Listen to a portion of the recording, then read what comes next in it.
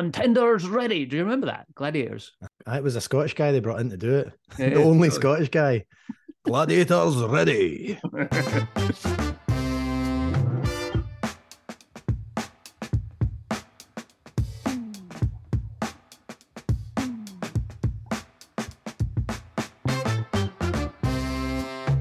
All right, we're back with a bang, whiskey drinking people. After a short hiatus over the festive period, Not Another Whiskey Podcast is rocking and rolling, ready to start a whole brand new spanking season. Not even episode. I was going to say episode there, but it's a new season for us. We've got loads of new guests lined up. Topical, sometimes mad subjects to cover. And if that was not enough, I'm joined by my shiny new co-host, Nicholas Palaki. If you haven't listened to the last episode of Not Another Whiskey Podcast, you might want to stop this one right now and go back, because we announced a big bombshell that Daz is leaving, and we've got a new improved shiny host in the form of Nicholas Palaki. Nick, what's going on, man? Welcome to your first official episode of Not Another Whiskey Podcast. Thank you very much. Delighted to be here as a host instead of, well, technically, last episode was my first official, but I was technically my own guest, which is pretty cool. You were. So, and then handed over and pushed Daz. And I want to thank Daz for being a great warm-up act. By the way, that was a little bit long, but, you know, it was a good show. So, yeah, great to be here. Great to take off the shiny wrapper and start interviewing guests and speaking all things whiskey to all our listener out there. Dude, we're gonna stop saying listener. We've got more than one listener.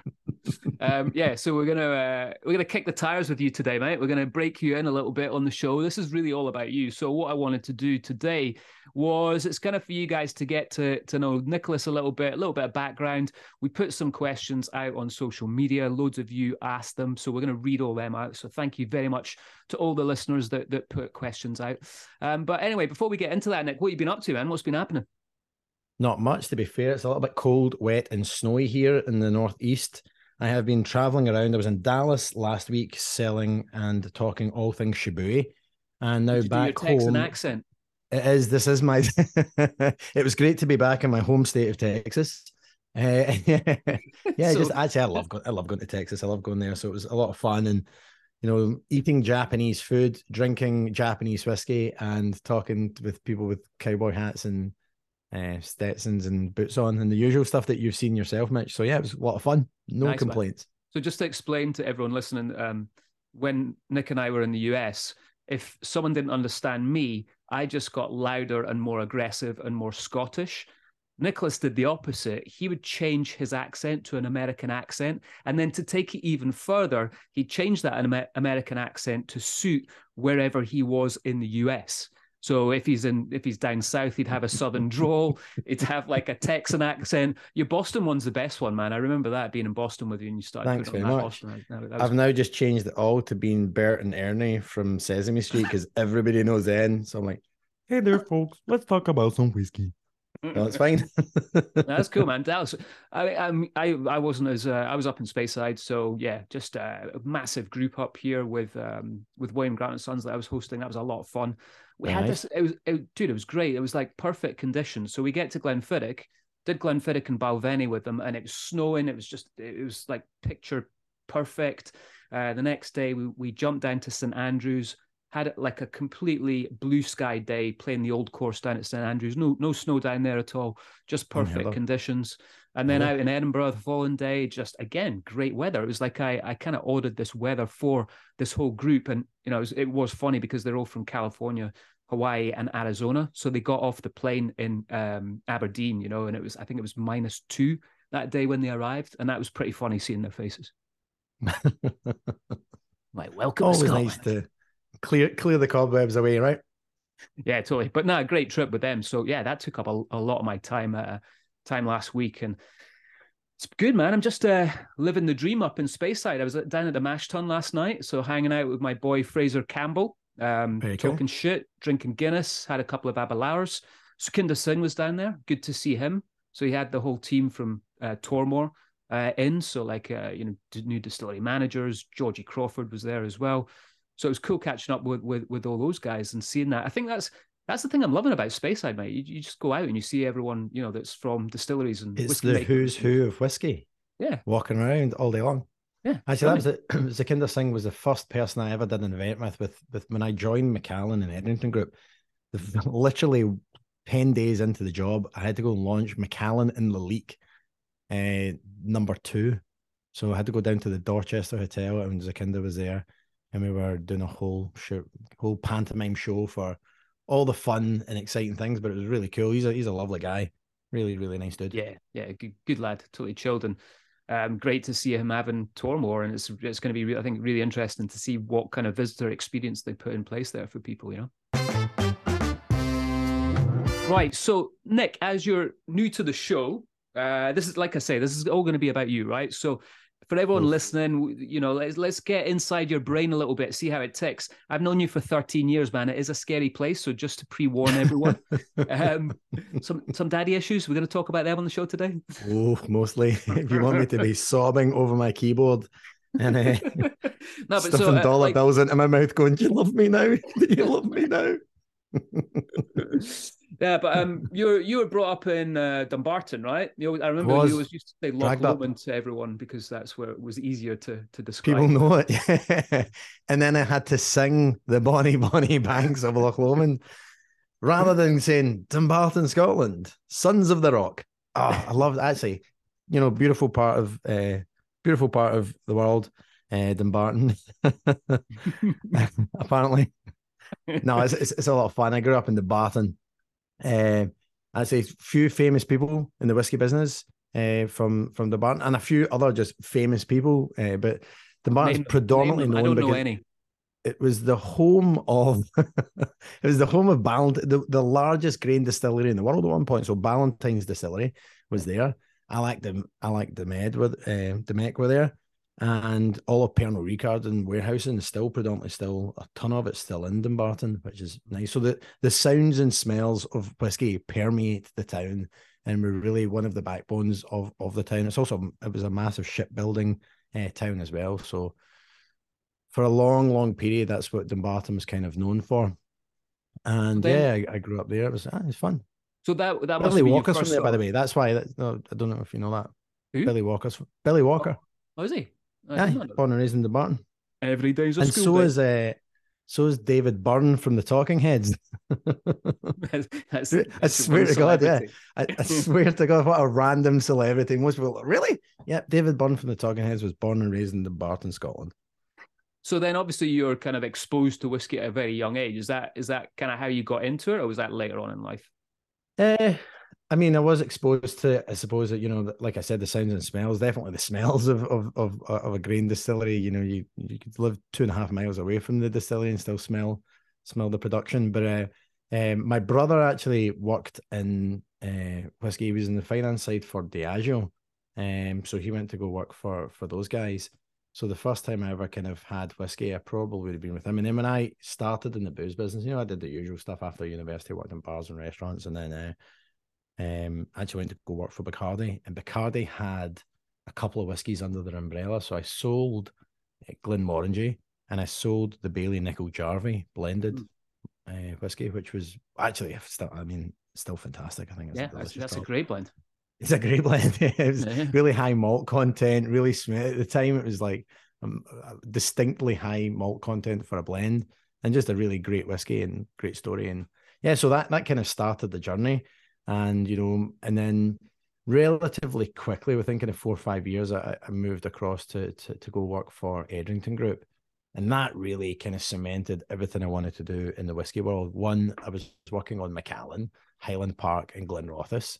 So couldn't really pick a better malt pedigree to go cut your teeth with. And more importantly, I got to work with Jerry Tosh.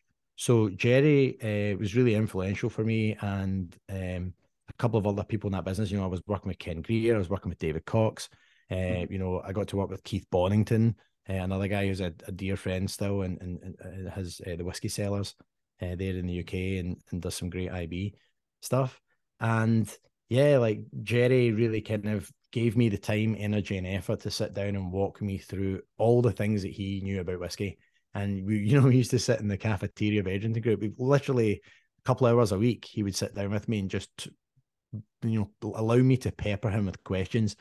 And then I was going up to the distilleries and working with, Bob Delgarno and Max McFarlane and people like that. And it was just, from my standpoint, it was a wealth of knowledge I was surrounded by and an opportunity to ask questions. And for the first time in my life, shut the fuck up and listen. so it was really good. So yeah, I made the most of it as much as I could. It's the only time, exactly, as you know, Mitch. So I get paid by the word. So not on this show, you don't. Oh, I know. And I want to also thank sponsors, Patek Philippe, for all that they've done. Patek Philippe. You never own a Patek Philippe. You just look after it for the next generation. Aimed at Patek Philippe that's listening, by the way, feel free to send a couple of watches our way. Absolutely. Yeah, we wouldn't say no to that. Yeah, and then obviously that's where we found each other when you moved to William Grant & Sons, Balvenie, and we moved out to LA at the same time. And the rest Correct, is history. Yeah. So, yeah, I know the rest of this history. That was a blast, going from, I'd worked in global PR. I'd worked in global travel retail as well, kind of launching the non-age statement whiskies for Macallan, which was really an important part of their stock profile to make everything else kind of click. So I was really excited to be a part of that. And then I moved out, fine chap that we both know, Casper McRae, that I reached out to in the US, who was working for William Grant & Sons, and they were looking for somebody to come out and look after Balvenie. And, you moved out to look after Glenfiddich. And it was just a great time to go out to the States. I think, fast forward 15 years, the brands have kind of cottoned on that it's really important to have somebody from the distillery or be from Scotland or be an ambassador for your brand working in the marketplace. And it really helps convey the stories and the messages that you're trying to do, not just to build your own brand, but to promote Scotch whiskey. Yeah. And I think that's the one thing that the Scots do probably better than anybody else in any other whiskey industry, which is, we're not just ambassadors for the brands that we work with. We're not just ambassadors for, even the regions that our brands come from, but, right across the board, we're there to promote Scotland and Scotch whiskey. And that's an exciting challenge. And working with yourself and a few other people at William Grant & Sons was a blast. Like, it was a lot of fun. And it's easy to look at that kind of job and be like, oh, that's just, you're going around drinking whiskey, but you're really not. You're on the road a lot, especially if you've got a young family like you did at the time. Not anymore, Mitch. You're a legend of your generation, which is easily done when the rest of your generation died in World War I. But nice, man. I love that backhanded compliment there. That wasn't even a backhanded compliment. That was just a backhanded slap in the face. Right, listen, I want to get into this. All these questions that have been asked about you on Instagram. Sure. Are you getting nervous for this? A little bit. So, the first comment I got actually was from the Whiskey Sisters podcast. So if you guys haven't checked out Whiskey Sisters, you need to go and have a listen to their show. Inka and Jennifer are doing a great job over there. Got some really cool guests on as well. But they said that they saw you on Instagram Live a few months ago and loved your chat. Now, I've got two issues with that, right? Firstly, I know you don't know how to work Instagram. And secondly, like, loving your chat, I'm pretty sure they must have been watching another Nicholas there. You know what I mean? It was probably my Texas accent. Honestly, I know I'm awful. I'm awful at social media. I'm not on it personally. I just can't. I just don't have the bandwidth. Yeah. Don't try and follow Nicholas on social media apart from his whiskey. If you want to follow me, just walk behind me. If you're going to stalk me, at least be nice about your creepiness. Do you know what I mean? Don't do it on face creep. Just walk behind me. Right. So Colin Mears, who I was chatting to the other day, we need to get him on the show ASAP. Great guy from over in New Zealand. We're going to do a piece with him on New Zealand whiskey. He asked, if you weren't in the whiskey industry, what other industry would you like to work in? Oh, great question, Colin. I think music, or I don't know, like comedy or something like that. Oh, two things that I'm not talented within, clearly. Don't give up your day job, mate. Exactly. I know. Absolutely. So no, I think probably music would be something that I probably would have looked at. But it's hard to say because from the age of 19, literally 19, 20, when I left uni, I've been in the booze business. Yeah. So it's so hard for me to take that out and think, because You know, most people don't know what they want to be when they leave university. Most people don't know what they want to do when they go to university. I think that for the majority of us, we try and figure that out in our 20s and, you know, maybe our 30s. Mitch, I don't know if you know what you want to be when you grow up yet, but Mate, for me, it's do still. you know what? I said that to my daughter as a joke. When Kobe's now 15, right? Yeah. And we were chatting about what she's going to be when she's older. And I kind of said to her, hey, I'm still trying to work it out. So now that's come and bit me in the ass because whenever we have that conversation, she's like, yeah, but you still don't know what you want to do. I'm like, oh, fuck, why did I say that? It's interesting you said music, though. So Nicholas has this amazing talent behind the piano. You can literally say to him, play that ABBA song, and he won't actually know what the ABBA song is. And then you kind of hum it or someone sings it to him and he takes about 30 seconds and then he's playing the whole fucking song. It's unbelievable. Dude, remember that time when you were behind the piano? This was hilarious. So we had a tasting and it was on this big fancy yacht in Newport Beach, big massive thing. And there was a piano in the room that we were going to do the tasting. And I was like, go and sit behind the piano and just play there. And then you can start the tasting. And everyone walks in. I don't know if you remember this. Everyone walks in. It's like, oh, it's cool. There's a pianist there. You're like twinkling away, and do. And then next thing, like, right, let's start drinking some whiskey. In front of you, got some Balvet. And everyone's like, whoa, wait a minute. He's not the pianist. He's the whiskey guy. Right. Anyway, a couple of people were still calling me a pianist at the end of the night. I think that's what they were saying. Right. So we had a question from HJ54. He asks, favorite drink other than whiskey? Oh, so I have a guilty pleasure here that I'll own up to. I love whiskey, all whiskeys. I drink nice red wine and I drink shitty NASCAR beer. Like I drink the lowest, cheapest garbage. Like I can't do fancy beers. I'll drink like a PBR or actually I like a Miller High Life. Which is awful. And I love a Guinness as well, to be fair. So that's my highbrow beer is my Guinness. I love a Guinness. And then I drink rum actually as well. So I drink a little bit of rum from time to time. So dude, I like a Miller High Life though. That's a good beer. I don't mind that at all. It's just cold and wet. It's really sparkly. Champagne and beers, Miller High Life, sponsor of Not Another Whiskey Podcast. Just saying, guys. I'm just saying, if you want to put a couple of cases my way.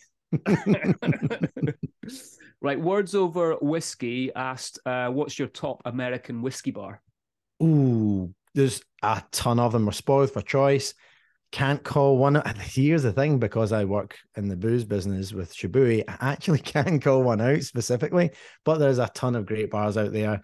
We're spoiled for choice is what I say. And it depends on the states. Depends where you go. There's throw a stone and you'll hit a whiskey bar, especially here in the States. Where they've got 40, 50, 60 whiskies from all around the world behind the bar and up to thousands of them. I'll give you a great example. I was in Dallas.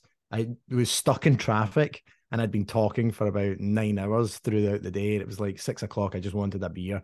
I literally pulled off to the side of the road, found a bar, didn't look up whiskey bar, walked in the door, and it was wall to wall whiskey. It was one of the best whiskey bars I've been in a long time. Nice. And that's it. Like we're spoiled for choice out here. So nothing specifically, there's just a lot to go with. I mean, I think not far away from you over in New York is Flatiron Room. That's always one of my go-tos. Flatiron Room's brilliant. Yep. So, and, Brandy Library. Yeah. Nobu's great, actually, for Japanese whiskies and stuff. And there's a great little spot called N, Japanese Bistro, in on the west side of the Hudson. And it's killer, absolutely killer for Asian whiskies and for other world whiskies as well. Really great spot. Nice. Big L, the shopper's pal. What's going on, Moth? So if you guys watch the Larkfire episode, you'll know Alan Moth from that. He asks if you'll be joining us at Spirit of Speyside Festival, which I'm guessing not, is because that's only a couple of weeks away from now, and we haven't really talked about that or made any plans to do that. But when do you have any plans to come over to Scotland this year? Like, I know we want to do some lives. We haven't really chatted or nailed down any dates yet, so. I do. I'm trying to put it together for a multitude of different moving parts for me out here. So initially I was looking at March or April. I think I'm probably just going to push it to the summer because I can do everything all in one visit. And I think it's probably better to come back and do as much as possible rather than drip feeding it all in. So I'll try and get back for maybe May or June. We can put a live show together. I've got some distilleries I want to go see and some partners I want to see around Scotland. I've got my family still in Scotland, so we're good to go see them. As an add-on, you'd have thought I'd have started with that. I've not seen them in person for 4 years, but I'm like, Hopefully they don't listen to this now. I'll Skype that one in. Nah, it'd be good to get you over here. It'd be good to do a live show as well. I'll be looking forward to that for sure. Yep. Y2 James 99 asks, this is a good question. I like this. Top 3 whiskies, 1 budget, 2 mid range, 3 high end. Oh, and not mine. Yeah, and not yours. Can't be a Shibui. No more plugs. Right, no problem. So a budget, cool. A mid range, and a high end. You got to pick. No problem. Easy done actually. So for me, my budget whiskey. Oof. Actually, that's a trickier question because here's the thing: everybody's budgets are different, right? So, I'll pick I like a Glenrothes bourbon cask is my entry level Scotch, sweet, easy, inoffensive, and that sounds like I'm being this is not particularly good a descriptor of it, but it's really easy sipping whiskey. I wouldn't say that's budget though. I mean, what are we running that? $50 that must be at least a $50-$60. Well, yeah. I mean, okay then. My actual budget, we'll put that into the mid range. My actual budget whiskey, which I just got for the first, actually, I've retasted it for the first time in a long time, was Dewar's White Label. Now, Dewar's White Label, and funny enough, it's a weird situation. I was in Cincinnati, sitting at an Italian restaurant myself. I was traveling right through Kentucky, and I drove up, and I was sitting in a bar in Cincinnati. Right over the border, sat by myself. I was in for 3 days, sat alone in an Italian restaurant and ordered a glass of wine and my meal. And this guy at the bar who was on a date turned around and went, "Where in Scotland are you from?" And I said, blah, blah, blah, Dumbarton, stroke Loch Lomond. And he turned back and he was like, "Oh, I work in the whiskey business. I work for Dewar's." Turned out he knew you. He knew about 5 or 6 other people that we both know, and then another 10 people that I've met since you've left the States. And when you get up to I think he went to the restroom or whatever, and I bought, just as a thank you, because he'd been chatting away to me, so I bought a round of Dewar's for us to sit and sip on. And when he came back, I was like, "Cheers," and he was like, "We're talking about it." I was like, "This is delicious. This is really, really, this is a great blend. It didn't jilt with what my thoughts of Dewar's White Label had been when I was kind of a younger man." And they said that, the whiskey maker had kind of reworked it and they've been really paying attention to the cask maturation program. It was killer. Yeah. And it's they've been doing $20 a bottle. Yeah. And they do a 12-year-old and a 15-year-old out here that are absolutely fantastic value as well. Yeah, so juice. Juice. Absolutely killer. Great juice. Yeah, we should probably get someone from Dewar's on the show, actually. That'd be an interesting chat. We have had talking about Dewar's, we have had the Bacardi guys on. So we've had, Craig Ellicky, Royal Bracknell, and Aberfeldy, which have been great episodes. All right, so that's you've got your budget, you've got your mid range. What's your high end? I'm going to say Balvenie Turn 1401 here because here's what I love about it. It was expensive. It was $450 when the batch number 3 came out here in the States, or $350, which is a lot of money for a lot of people. But the whiskey that was in it, I think the youngest whiskey was 22 years old and the oldest whiskey was like 43 or 44 years old for batch number 3. And it's still to this day, me and Andy Weir were lucky enough to be invited back to help put it together in the marrying time with David Stewart. And it's killer. It's just one of the best, still to this day, one of the best whiskeys I've ever had. I remember when that first came out and we were both in the US together, and we got quite a few bottles of it. You think about that now, it's crazy because the price of that's gone up so much, and it's so smooth. I remember just sitting at home, drinking it, watching a movie, and I'm like, "Oh, this is such good stuff." And it was one of those moments where you get up and you realize your legs aren't working, because I think it's like 50% ABV, right? I think it was 52, 54, something like that. But yeah, it's not nothing. Great juice. And then I've also had some, I've been lucky enough to try some really rare whiskies with Macallan, with Balvenie, with other brands that we've worked with and friends that we've known in the business that have shared great drams. But that to me was great because it was an affordable luxury for, if you'd really saved, and it was a treat bottle for yourself for the year. And if you picked up a couple of them, like you said, Mitch, now they're worth thousands. People are getting through the nose for them. Absolutely, mate. Absolutely. Right. So next question. Ian Bruce 83, he asks, where in the world do you think you've had the most memorable dram? Good question. That's a great question. I actually know the answer to this. And it was when I was trying to get my wife to move to California. I don't know if you remember this. Mm-hmm. And we went to the Montage Hotel. Montage. Yeah, Yeah, I yeah. went to the Montage Hotel. So I was trying to get my girlfriend at the time, effectively, to leave New York and move to the West Coast where I was living, and didn't really have much option because that was it. That's where I was living. And I took her to the Montage Hotel, which is a beautiful kind of property right in the coast of Newport Beach in Laguna Beach. And I had a whiskey there, and we were standing in the balcony. She had a glass of champagne, standing in the balcony, looking, the sun setting, and there's like a pod of like 60 dolphins skipping through. It was like I was trying to talk her into coming, and it was almost like I set the whole thing up, like release the dolphins, and somebody like, oh, fireworks whenever you're ready. That was unbelievable. That was a pretty cool drama. Yeah, yeah. That wasn't I was kind of glad I was there for it. Yeah, really awesome. I mean, it was my chat that convinced her to move to California. It wasn't the Dolphins, mate. You told her you were going to move to the East Coast. She was like, peace out. All right. So that was all the questions, but thank you guys for everyone that put questions to Nick. Really cool to see you guys sort of interacting with us on Instagram, and please keep that up. We want to hear from you as much as possible. So on to the news, and we're starting really with quite a bit of rum focused stuff here, Mitch. Balvenie in particular. Speaking of Balvenie, so from one thing to the next, but another Balvenie story here. Balvenie have released a 27-year-old rum finished whiskey, which is really, I don't know if you remember when Balvenie 14-year-old came out, but I think you and I were both working in California at the time. It was a very popular dram. It sold out in a heartbeat. This was David Stewart, really flexing his muscles with, cask maturation and kind of creating his own rum blends and seasoning moods up and things like that. Well, this is a great partnership with the wonderful Caroni legendary rum, where they have taken, playing around with different whiskey casks and different rum finishes and all the rest of it. And David Stewart particularly is a rum drinker when he's not drinking whiskey.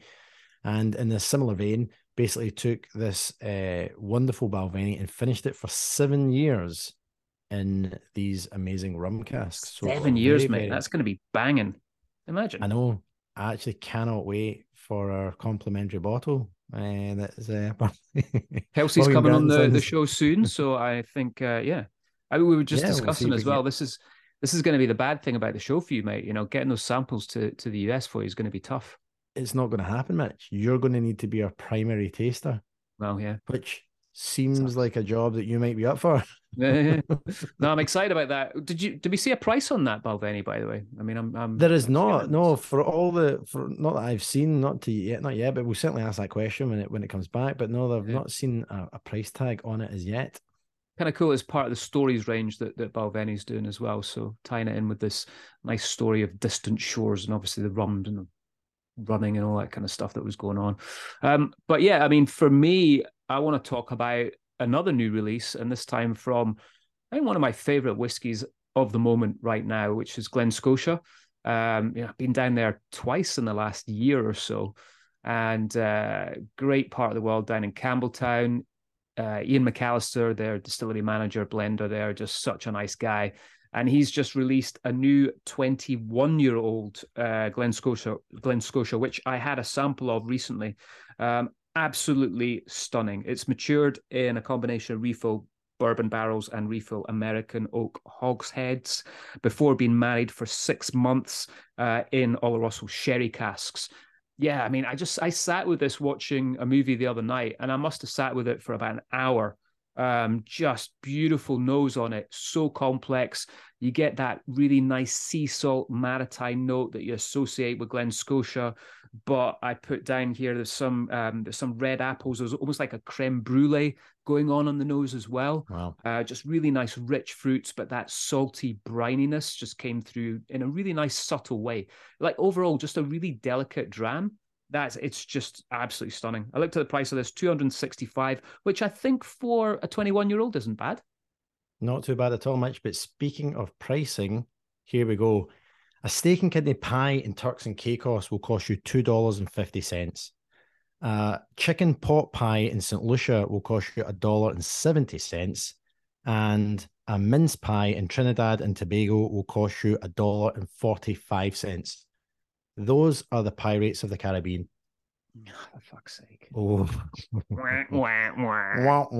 No. But it's genuinely, speaking about pricing and speaking about the Caribbean, wanted to give you a last story about a little bottle of rum that sold. It was a bottle of Harewood Barbaros rum that was made in 1780, which was sold to a collector in Switzerland, last traded for around about $9,500, just broke its previous world record and sold for $29,999. So that is mad. Now the oldest rum in the world has been sold for just under 30 grand, which is pretty impressive. It's not the most expensive. Most expensive rum considered sold was in 1949, Ray and Nephew, which sold for $54,000. But this is pretty cool. This was like only I think it was 59 bottles of this little rum were found hidden in the basement of Harewood House in Leeds in 2011. And after some kind of carbon dating and all these other fun things that they do to check out the liquid, it was determined that it was distilled in 1780. That's like, just to put that into context, like in the early 18th century, so 1720 or so, that was the time of Captain Blackbeard. So you're not far off that kind of real Pirates of the Caribbean style stuff there. So pretty cool story.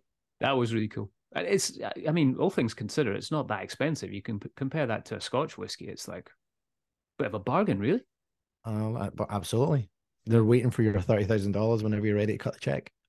Almost as old as me. There you go. Right, that's all from the news. Kind of cool to talk about rum there for a bit. I like that. So the last bit we're going to do, just keep it on the theme of Nicholas here. Interesting facts about Nicholas that will not get you any new friends. I mean, the only one I know about you, mate, is you've got a lot of tattoos, and a lot of them you can't tell people where they actually are because it gets a bit X-rated. Well, I can, but they don't want to hear it. Correct. So, other interesting facts about you that not a lot of people know? Oh, good things or bad things, mate? There was Either or, mate. I won't go too far into the tattoo story then. But I did get a tattoo actually recently when I was out in Japan. So I got a tattoo across one of my hands. And then when I checked into my hotel, regardless of all the travel that we do and all the fancy perks and benefits that come with going to the same hotels all the time, the manager of the hotel had to come down and very politely tell me that I couldn't use any of the public facilities because of my tattoos. So let's say you're not allowed to use any of the public baths or any of the fun stuff that's kind of in Kyoto. So that was that. So I get banned from participating in some of Japanese culture. Did you go and buy a load of adult nappies after that then? Absolutely. No, outside of biting my fingernails, there's not too many bad habits. I other things are going to have an amazing 7-year-old son, Julian. I'm married to my wife, Carrie, now 11 years, going on 12. So happiest 4 years of her life. So outside of that is pretty much me. How long have you been living in the US now? What's that been? So 2010 was when we moved out here. So God, that's 13 years now. It's crazy, right? Man.